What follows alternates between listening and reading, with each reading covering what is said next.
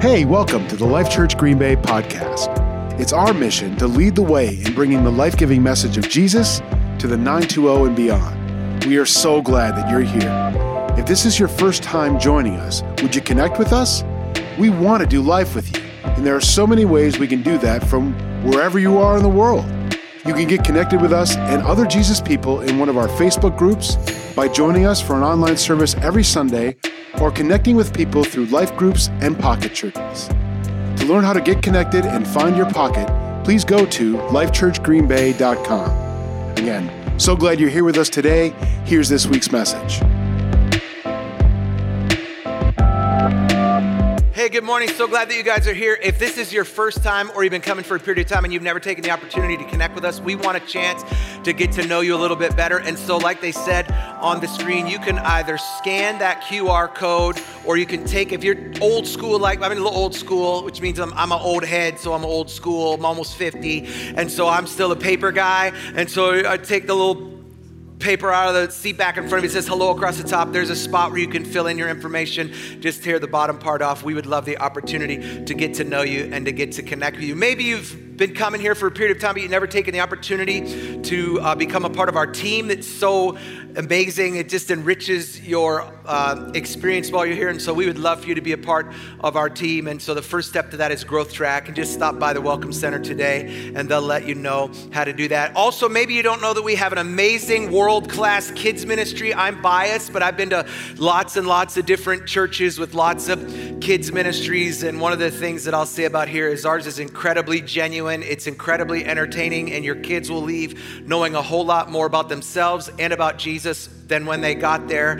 And when Pastor Barry moved here, who did prayer, when he moved here from Tennessee, one of the things that he said is that Pastor Dallas, our children's pastor, he should have his own show on TV. He is an incredible personality and loves Jesus and loves kids, and you want your kids to be a part of that. And so if you have kids in here and you didn't take the opportunity to check them in, there's still time for you to do that. There's still people that are waiting for you to do that. But maybe you're uncomfortable to hand your kids over to somebody who you haven't met or who you've just met. We've made plans for you two. On my right, your left, there are two rooms. One is called the family room and the other is called the nursing mom's room. And those rooms are equipped with one-way glass, which means that you can see us, but we can't see you, except for right now. It makes me look like a liar if the doors are open, then you could see in there. But here's the most important part, is you can hear us, but we can't hear you.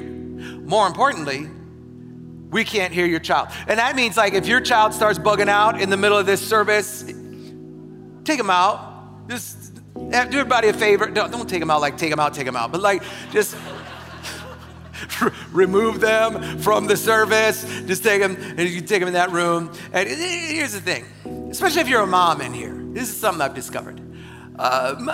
Moms and dads have the same ears, but we got different ears.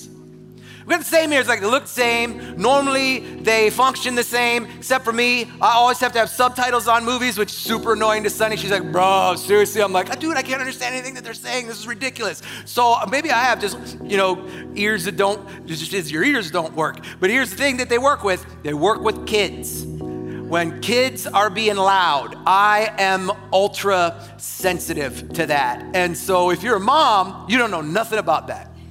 Because moms have mastered the art of selectively ignoring their kids.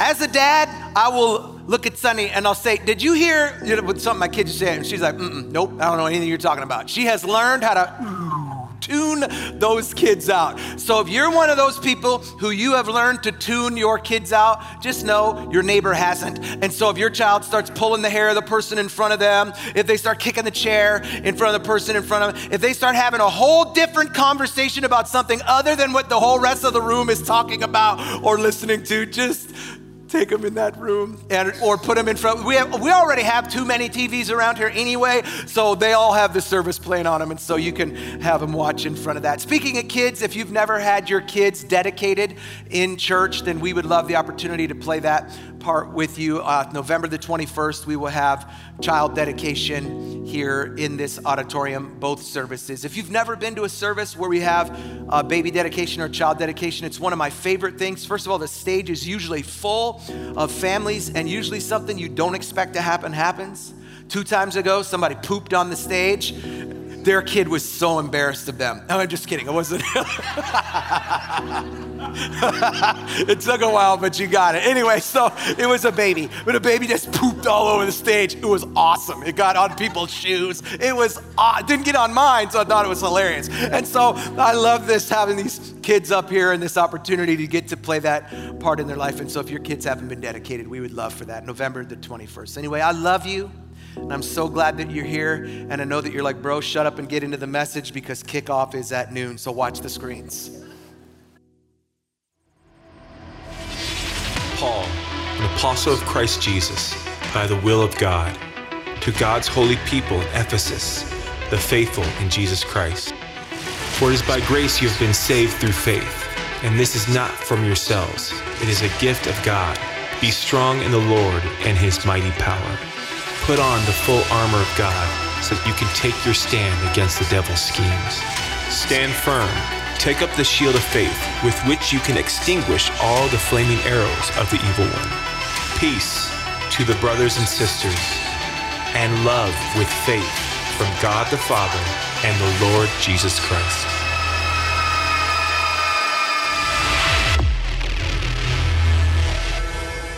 All right, open your Bibles to Ephesians chapter 1. Ephesians 1, yes, we're still in 1. We're 3 weeks in, but we haven't gotten out of 1. If you don't have a traditional Bible, but you'd like one, just raise your hand.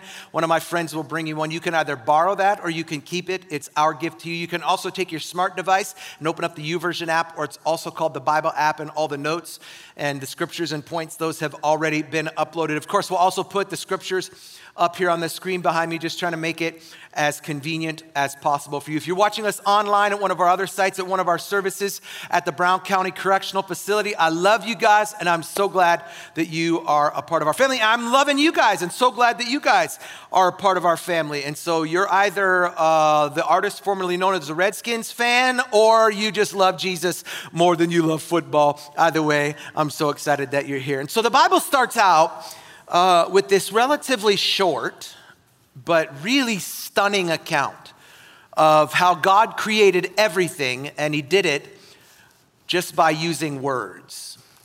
And in the midst of the story of day and night, oceans and land, the sun, the moon, the stars, the fish, the animals, Adam and Eve, is this simple phrase of what God did immediately after creating those first 2 human beings. That statement is what I want to talk about today in a message that we're calling, I Am Blessed. Let's pray. God, we love you. We are grateful to you. This is the day that you have made, and so we will rejoice and we will be glad in it. So today I pray that your Holy Spirit that was here before we got here would bubble up in this place, that the Holy Spirit that lives within us, God, would bubble up in us, that when we leave this place, we would be purified of everything that we shouldn't have in us, God. That when we leave this place, we would be less like us and more like you, in Jesus' name. Amen. So God created man in his own image, and in the image of God, he created him, male and female. He created them, watch this, and God blessed them. And God blessed them. The very first thing that God did for humanity before he did anything, before humanity did anything, the Bible says that God blessed them. They didn't ask for God to bless them, but God blessed them, and he did it just because he's gracious, because he's good, because he's generous. And this insight into the heart of God is actually radically uncommon. If you study almost any of the various world religions, you'd be hard-pressed to find any concept of God or a God as someone who is just good, as someone who delights in blessing people. But instead, the common picture of God, whether you capitalize that or have a small g, is that he has to be manipulated, convinced, or coerced into blessing people. And so we have been consistently taught that we have to do something to be blessed. We have to suffer or squirm, pray or fast. We need to enter an alternate state of reality, repeat a mantra, own a sacred object. We have to make a large financial contribution, take a sacred pilgrimage, meet with a guru, a shaman, a priest, or a pastor to make God bless us. And regardless of the method, the message is the same. You have got to somehow manipulate God to bless you. And Ephesus, the city to whom Paul wrote this beautiful letter, was all in on this idea. It was the epicenter for religion and spirituality. People there traveled from all over the world multiple times a year just to be a part of festivals that were held only to manipulate the spirit world for their personal blessing. And so these people, they took part in these services, they took part in these ceremonies where throngs, mobs really of people would recite or they would chant what historians call the mystery rites, or it's called the Ephesia Grammata. And the Ephesia Grammata is a spell of 6 untranslatable words that were only used to control and manipulate the spirit world for blessing. And these demonic occult practices were so common that when Paul preached the gospel in Ephesus, a riot, it broke out. And it broke out because the people who were profiting from the magical arts, they saw the message of Jesus as a threat to their economic well-being. People will always freak out when you threaten their money. And Paul was so opposed to their demonic message, and he was so effective in spreading the message of Jesus that as soon as people were coming to Jesus, they were taking their books of spells and they were burning them. And so we see this story in the book of Acts that says the value of the books that were burned was 50,000 days' wages. It was the modern equivalent of $5 million. And it was done by thousands and thousands of people who not only burned the books that they had, but wouldn't be ever buying books again. And so the people who were selling the books, the people who were leading this occultic practice, they bugged out. They tried to kill Paul, understandably. But beyond the money that was wrapped up in the books, the sheer number of books that was burned paints this picture of the spiritual climate of the city and explains why, percentage-wise, Paul talked about spiritual warfare and demonic power in Ephesians more than anywhere else in the entire New Testament. And so the city of Ephesus, it was filled with these occult groups, and their biggest pursuit was the manipulation of the spiritual realm in pursuit of their personal blessing. And it's no different today. We're still trying to manipulate God to bless us. We don't see it that way because we view ourselves as more civilized. But the late great author C.S. Lewis said that we are often guilty of chronological snobbery. And that is where we arrogantly see people from the past as more naive or primitive or less sophisticated than us. But the truth is, people have always been and will always be the same. People are as pagan in their thinking today as they've ever been.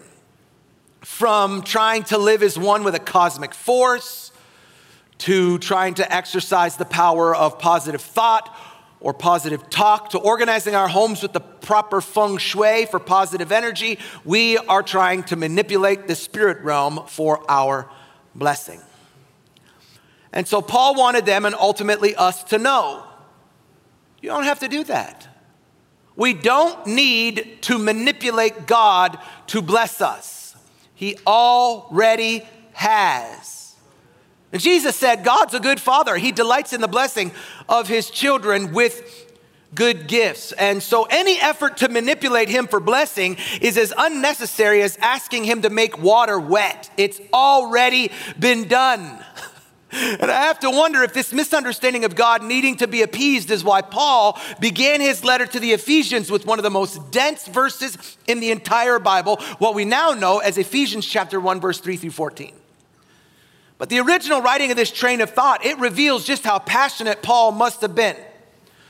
Paul was typically a very eloquent writer. You know, there are people who are naturally gifted at writing. I am naturally gifted at writing. That's how my brain works. Now, my brain doesn't naturally work mathematically, but in school, I always did very good in English classes because when I when I write, I have this way of hearing what it will sound like when it goes on the page. And so you probably know somebody in your life who, when you write something, you would submit that thing to that person and you would ask them to review it before you submitted it. And so Paul was one of those people. Paul was an incredible author. He was not only a great orator, he was a fluent author. And yet these 12 verses, they were originally written in Greek as one long run-on sentence. It's 202 words in the Greek, and there's not even any punctuation. It's like Paul was like so animate about this idea that he's writing that he didn't even want to take the time to pause to put a comma. And it's like this huge, it's like an outpouring of this idea that is so counterintuitive to Paul. I love the Apostle Paul. I relate to the Apostle Paul, partially because Paul, before Jesus, was a word. It would just it'd be poor taste to say it. He was a bit of a, something you shouldn't say from the stage. He definitely, he was a button pusher. He was a challenger. I don't know what he would have been on the Enneagram, but I relate to him. He comes across at times sarcastic, which I love, but some people don't love that. One of the things that Sunny learned in Journey to Wholeness, which I must have skipped this lesson, but she tells me that sarcasm is a form of abuse. And I go, okay, Sunny. Okay, be sensitive. It's my native tongue. I love sarcasm. It's my favorite humor. I love actually making fun of people. This makes me feel bad, but it makes me laugh. I feel bad later. But in the moment, it's like, making fun of people to me, it's like donuts. It's great in the moment. Then you take your shirt off. Like, oh my God, how many donuts? Was I eating donuts in my sleep? I didn't know they caught up to you that fast. And so Paul is like really sarcastic, like a challenger. And yet when you read these verses or, his one sentence, he goes into great depth. This idea that God wants to bless his people.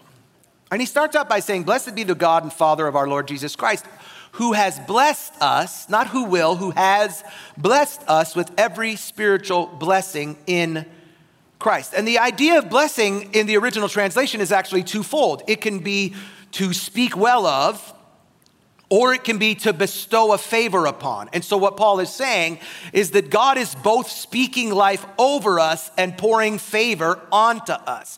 And in these 12 verses, or those 202 original words, Paul gives a list of ways that God blesses us. And reading that list is like a literary version of the grand finale of a fireworks display with one massive blast of blessing after another, all building to this crescendo of an idea that before telling us what we should do for God, Paul wanted us to know what God has already done for us, that he has already blessed us in multiple ways. And it's important that we grasp this because there are times where we don't feel blessed. But the truth is, we always are blessed. We as humans have what's called selective amnesia. We are so focused on the blessings that we want that we forget the blessings we already have and the blessings we've already been promised. The blessings that Paul said were planned before the foundation of the world. Before he created day or night, oceans or land, the sun, the moon, the stars, fish or animals, Adam or Eve, he planned to know, to love, to save, and to bless you.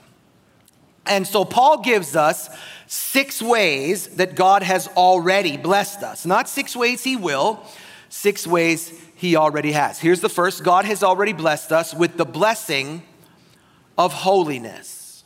Holiness. This is a struggle for us, particularly if you come from, I would say, a liturgical background.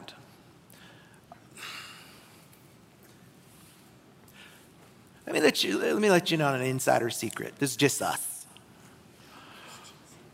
I love church. Love it. It's it's what I've given my life to. Somewhere in the midst of the transition from the book of Acts to now, for some people, not all people, for some people, church has been weaponized. And I say that because it has been used as a tool or a weapon to do the opposite of what it was meant to do. Church in its originations, that's the Canadian in me coming out again, originate like a boat, and sorry. In its originations, church was meant to build you up or make you feel bigger. But somewhere along the line, leadership made church become something that tears you down, makes you feel bad. Church was never meant to make you feel small. Here's the deal.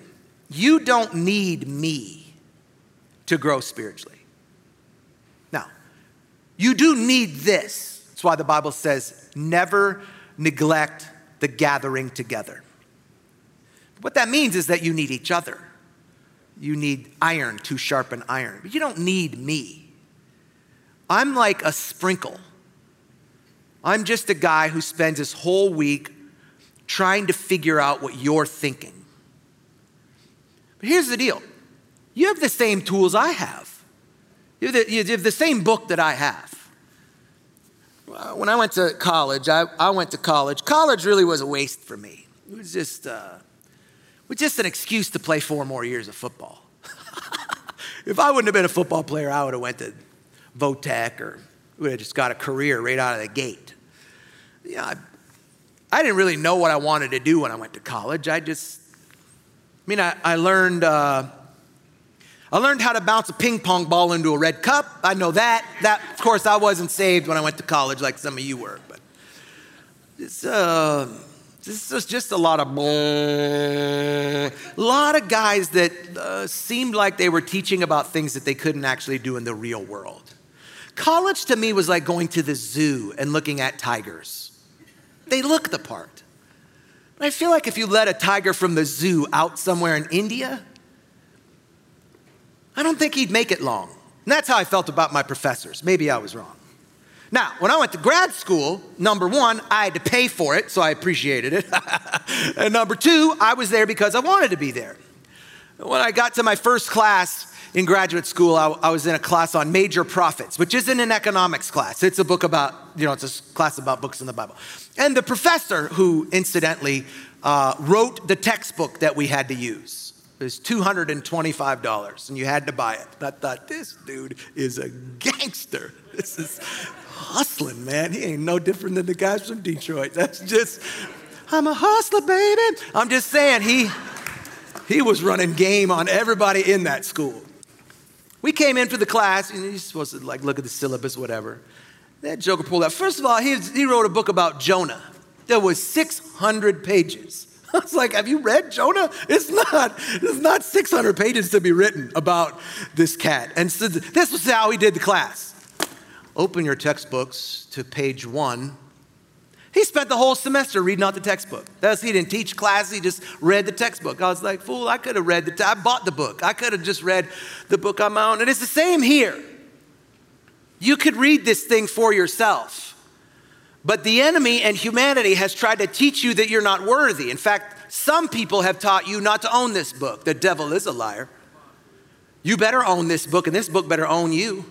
This is the whole story right here. And so when you receive Jesus, this book says holiness comes upon you. It is both positional and it is practical. And so in Christ, your position before God is holy and blameless. Jesus' work on the cross is what theologians call the great exchange. Our unrighteousness was placed upon Jesus, who suffered and died in our place, and upon his resurrection, his righteousness was then bestowed upon us. And the result of that is that God now graciously sees you the same way that he sees Jesus, righteous and holy.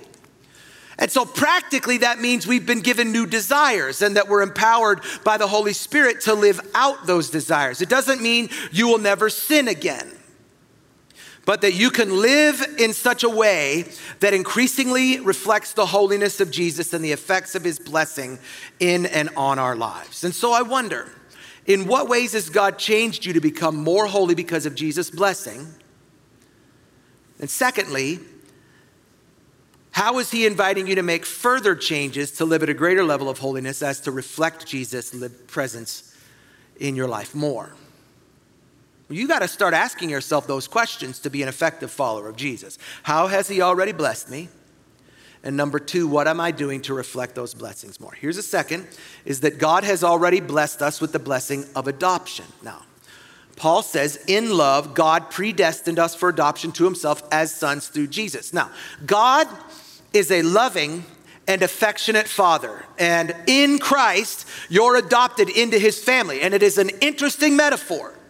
We're actually going to spend an entire week talking just through this idea later in this series. But Paul was making this reference to the process of Roman adoption, where an adopted child typically found more favor than a biological child.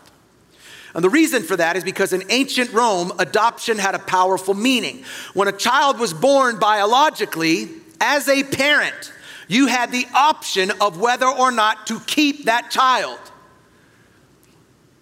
You could disown that child for whatever reason you wanted to. That child could be born with blonde hair, you wanted brown hair, gone.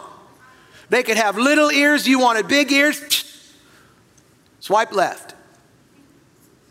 They could be ugly, they could be nappy, they could be naughty, they could be 12 years old, wilding out. You could look at that kid and say, gone out, I disown you. And legally, if you disowned a child in the Roman Empire, that child then became an orphan, which is why Jesus says, blessed are those who bless widows and orphans, people who have been disowned.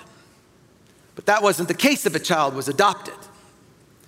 In Rome, parents could not disown a child that they had adopted. They had to become a permanent part of the family. Plus, an adopted child received a new identity, and any prior commitments, responsibilities, or debts that they were carrying were automatically and permanently erased. Also, in ancient Rome, the concept of inheritance was part of daily life. It wasn't something that they waited until death for. So being adopted made someone the heir to their father, fully united to him and entitled to everything that he owned. Think about what that means to us as Christians.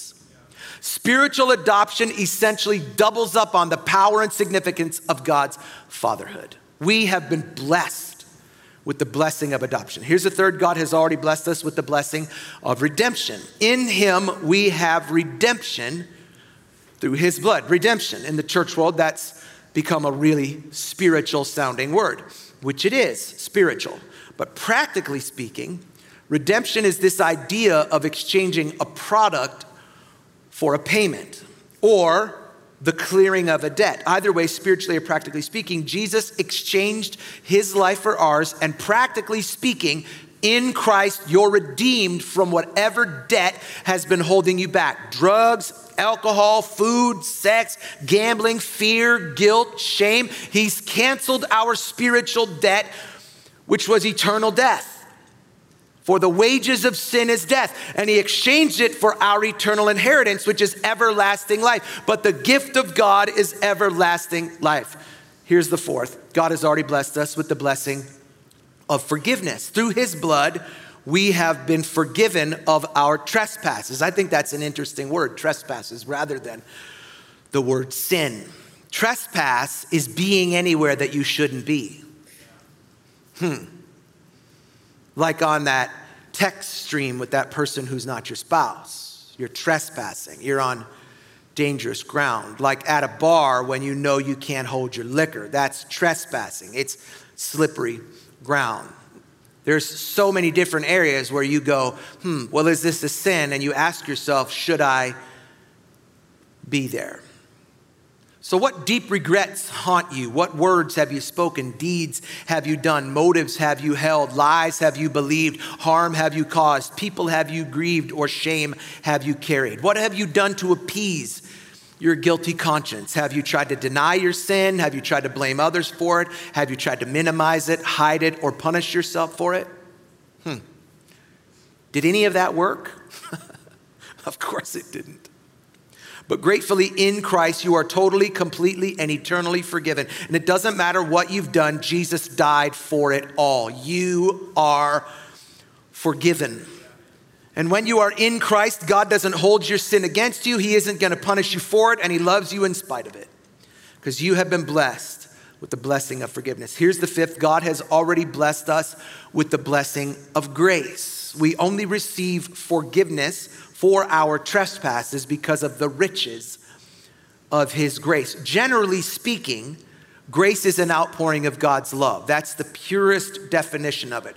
But theologically, there are actually two types of grace. There is common grace and there is saving grace.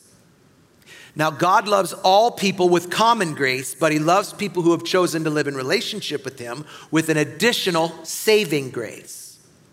Now, God's common grace allows even people who despise him to learn and make gains in areas such as science, philosophy, technology, education, and medicine, so that it can allow societies to flourish, families to exist, cities to rise up, and nations to prosper, in hopes that those people will eventually choose to enter a relationship with him and step into his saving grace. And so even people who aren't submitted to God, he is blessing them in hopes that they will respond to that blessing by receiving his saving grace, which, in addition to the innumerable benefits that common grace offers in this life, saving grace offers infinite benefits beyond this life as it reconciles us to God in Christ. You are chosen by grace, you are saved by grace, you are kept by grace, gifted by grace, empowered by grace, and sanctified by grace. You persevere by grace, and one day you're gonna see Jesus face to face by grace. You have already been blessed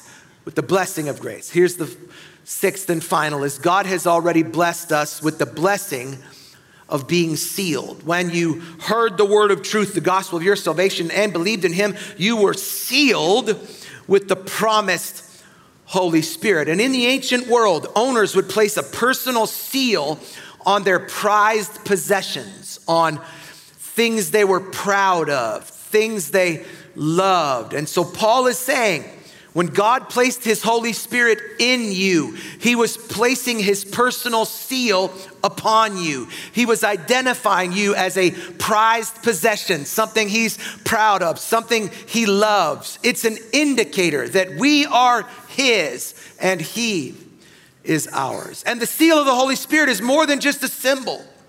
He's the beginning of the blessings that await us as a part of our inheritance as his adopted sons and daughters. And so practically speaking, that means the blessings that we enjoy in this life are only the beginning. Consider the blessings that you've experienced in your life, your family, your friends, your career, your home, your healing, your hope, love, joy, peace, provision and deliverance, Christmases and Thanksgivings, vacations, bonfires, and fishing trips, your first paycheck, holding your kids when they were born, kissing your spouse on your wedding day. Those are incredible blessings. But consider this, the best days in this life are just an appetizer to the eternal life those who are in Christ have to come. And Paul understood that. And so these opening lines in Ephesians, they're really just a lengthy prayer of praise for the innumerable blessings that we have already received in Christ. And can you imagine how doing that would benefit you, regularly praying prayers of gratitude? Like before you asked for more blessings, what if you thanked God for the blessings you already have? What if you sat down and took some uninterrupted time and you listed all your blessings, all the things you have to be thankful for? The breath in your lungs, the vision in your eyes, the sound in your ears, the smell in your nostrils, the thoughts in your brain, and the ability to speak with your mouth. I mean, don't we have so much to be thankful for? How would your life be impacted if you communicated that to God every day? A few years ago, God challenged me to start keeping a journal. I was living a life that lacked gratitude. And it was in that moment that the Holy Spirit reminded me. He said, do you have feeling in your fingers today? Then thank me. Were you able to get up out the bed today? Did you, now your knees cracked when you got up, but did they go all the way up? Did you have me to thank? Did your feet work? You got all the toes? Did all the little tigglies, you got them? Did all the little piggies are there? Yeah, you better thank me, because you could wake up tomorrow and 6 of them be gone. You wouldn't appreciate your toes until you didn't have your toes. You feel me? Like God challenged me to start thanking him for the things that I already had. And that if I would thank him for the things that I already had, it would definitely taper off the things that I was praying to get. And so I started to keep a journal where I would just write down. And my prayers, they always start out with gratitude. And I think keeping a journal is a good way to do that, because in times of struggle, you can go back and you can remember, you can recollect, you can reminisce on the ways that God has already blessed you. And so I think you should do the same thing. I think you should be people who keep a journal if you're not, and I want to help you with that. So I thought I want to do a little challenge. I love to give challenges. So I'm going to challenge you to keep a journal for the next 2 months. Now watch. Today is October 24th. So this challenge will take us to December 24th. Like, come on, man. If you don't have something to be thankful for on December 24th, then you need to reevaluate the things that you view as blessings in your life. And I believe in the power of this so much that I wanted to put my money where my mouth is. So I bought a bunch of journals. I bought them yellow on purpose, not because I didn't even think about the throwback thing and the Packer thing today. I bought them because yellow makes me happy. When I look at yellow, this makes me smile. It's like, hey, it's yellow. It's like joy. It just seems like joy to me. It just, I don't know, maybe it's because Sonny's name is Sonny, and it makes me think of Sonny. Thank you for the sun that you shine. Y'all know that song? Sunny. Anyway, that's a jam. Anyway, I bought 100 of these, and the people in first service was greedy hog pigs, as my grandmother would say. Don't be a greedy little hog pig. They was greedy hog pigs, and they took them all. So I bought y'all a journal, but somebody first service stole them. Hopefully they're going to keep a journal in it, but here's the deal. I bought 100 of these journals. I didn't think that people would maybe I underestimated y'all, but they took it pretty serious. And so here's the deal. If you want to do this and you want one of these journals, if you'll just go to the Welcome Center and you'll leave them your name, then I will order you one of these, and we'll have them here for you next Sunday. Because here's the thing. I promise you, if you do this for the next 2 months, it doesn't have to be every day, but I promise you, if you do this for the next 2 months, it'll change your life forever. And it'll be a record of the legacy of God's blessing in your life, and the kind of thing that your kids and grandkids will be able to look back on in their times of struggle. Plus, when you do this, your view of God will grow bigger, His grace will seem richer, and your troubles will become smaller as you remind yourself, in Christ, you are blessed. Would you close your eyes all across this place? You're blessed. You're blessed in the city, you're blessed in the fields, you're blessed in your coming, you're blessed in your going. Everything about your life is blessed. You may not recognize it, you may not realize it, but there's a caveat to that statement. Everything in your life is blessed if you're in Christ. And the Bible is clear that if you're not in Christ, everything in your life is the opposite. It is not blessed. You may have success, you may experience some favor, but in the end, everything you do will be cursed. Because the ultimate goal isn't to become the next Jeff Bezos and be the richest person in the world. The ultimate goal is to go to heaven. So maybe you're here today and you haven't entered into a relationship with Jesus. The Bible says that there's only 2 things that you have to do to be saved. You have to confess and profess. Confess you're a sinner and profess that Jesus can change you. So if you're here today and you say, Sean, I don't have a relationship with Jesus, but I'd like to, I want to change that. Before I leave here, I'm going to give you the opportunity to do that. Here's how. We're going to do 2 things. In just a moment, with nobody looking around, I'm going to ask for people to raise their hand and make eye contact with me if they want to receive Jesus, if you want to claim your blessings. Once you've made eye contact with me, you can put your hand down, and then I'm going to ask everyone in here to repeat a prayer after me. And if you repeat it in your heart and you mean it, the Bible says that you will be saved. So if you're here and you say, Sean, I don't have a relationship with Jesus, I'd like to claim my blessing of eternal life with nobody looking around. Would you raise your hand and make eye contact with me? Thanks, thanks, thanks, thank you. Thanks, thanks, thanks, thanks. Okay, I'm gonna ask everyone in here to repeat this after me. Say, Jesus, I'm a sinner. Please forgive me. Come into my life. Change me, make me different, make me new, be my Lord, be my Savior, in Jesus' name, amen. Friend, if you prayed that prayer, you've just inherited the greatest blessing eternity has ever seen. We love that for you, and we want the opportunity to help you in this journey. So if you'd let us know that you made that decision, you can either take the hello card, tear off the bottom part, fill it out, check the box that's highlighted in yellow that says, I'm choosing to follow Jesus. You can put it in the black buckets when they come around. Take it out to the Welcome Center, or you can scan the QR code. Either way, we just want the opportunity to connect with you. I'm gonna ask you to close your eyes one more time before we receive the Lord's tithes and your offering. But if you're in here and you say, Sean, I'm a Jesus guy or I'm a Jesus girl, but I haven't been walking in God's blessing, but I'd like to. If that's you, would you just raise your hand so that I can pray for you today? Yes.